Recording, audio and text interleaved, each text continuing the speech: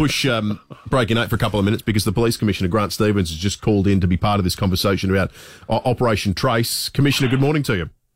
Yeah, good morning, guys. I just thought, having listened to what you said just a moment ago, I thought I'd just provide some perspective. We have over 5,000 police officers deployed across South Australia, and over the course of COVID-19, since mid-March 2020, we have been out checking compliance, reminding people of their obligations, providing education and support to small businesses, and that's the path that we'll continue to take. We understand that there are police officers who sometimes probably don't get the engagement right, but overwhelmingly I think we've demonstrated that we're in this to work with the community, and this is not a heavy-handed approach. It's an opportunity to remind people of what they should be doing so that we're all a little bit safer from COVID-19 if it happens to find its way into South Australia. Do you, as Commissioner Grant Stevens, have a view as to whether it makes sense for people to just check in on arrival? Is that the best way to do it? Because there seems to be a bit of confusion about whether it's something you should get around to while you're in a store or not. Is it just easier if people get into the habit of, like, when I go into any business, I'm going to check in first? Well, the current direction allows for people to check in while they're on the premises, but I think if we're realistic about it, if you don't check in on the way in, the likelihood of doing it if you don't actually interact with a person who's providing service in that place is very low. So our expectation is that you do it on entry. That's where the most COVID QR check-in signs are. It's much more difficult once you're engaged in the shopping activity or hospitality, whatever it is, to remember to do it later on down the track. Is it the expectation of SAPOL that business, irrespective of size, checks every customer's green tick on the way in? What we're asking businesses to do is to take reasonable steps to make sure it's easy for people to check in, and that you provide some level of monitoring in terms of what sort of compliance you're getting. We don't expect people who work in hospitality or retail to become police officers and draw the line, but we do expect them to make a reasonable effort to make sure their patrons are doing the right thing, which is what they do when it comes to shoplifting and behaviour in their stores. This is no different to that. How long do you reckon we're going to have to keep doing this for, Commissioner? Well, I reckon the sooner we get rid of this whole obligation, the better. But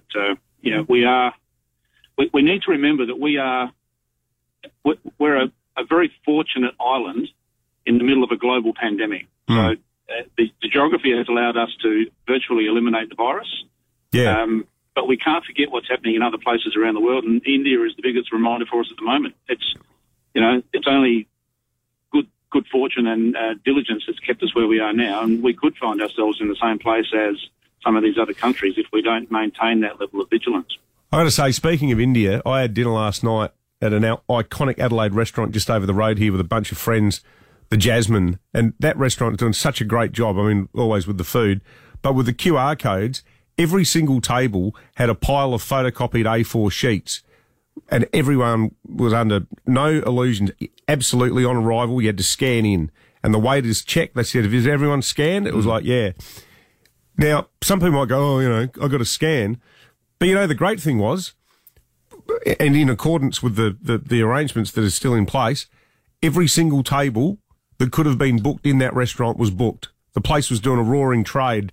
And if the flip side of scanning is that business can be chock-a-block with happy South Australians having a great feed, then that's the trade-off, isn't it? Well, that is the price we pay for the level of freedoms we got in South Australia at the moment. And it doesn't hurt to remind people that South Australia is the most relaxed place probably almost in the world when it comes to the type of restrictions we place on our community. So that's not by accident. It's because most people do the right thing. And QR codes is one of those tools that we can use if we do have an outbreak to get on top of it quickly and hopefully not have to go into these harsher restrictions. Because I've got to tell you, if I don't have to do those again, I'll be very happy. Is there a capacity if you get pinged and you haven't signed into the business to sort of show your history or have the police look at the history through the app and say, oh, hang on, you generally do the right thing, this was a oncer, or to determine who the people who are flouting the law consistently are as opposed to those that had a lapse? No, we can't access the QR code data. That is only for contact tracers in SA Health if we have an outbreak. What we will be doing through the course of this week is we'll be taking people's names. So I just want to remind people we're out there to work with them. We're going to support people. We'll remind them of their obligation.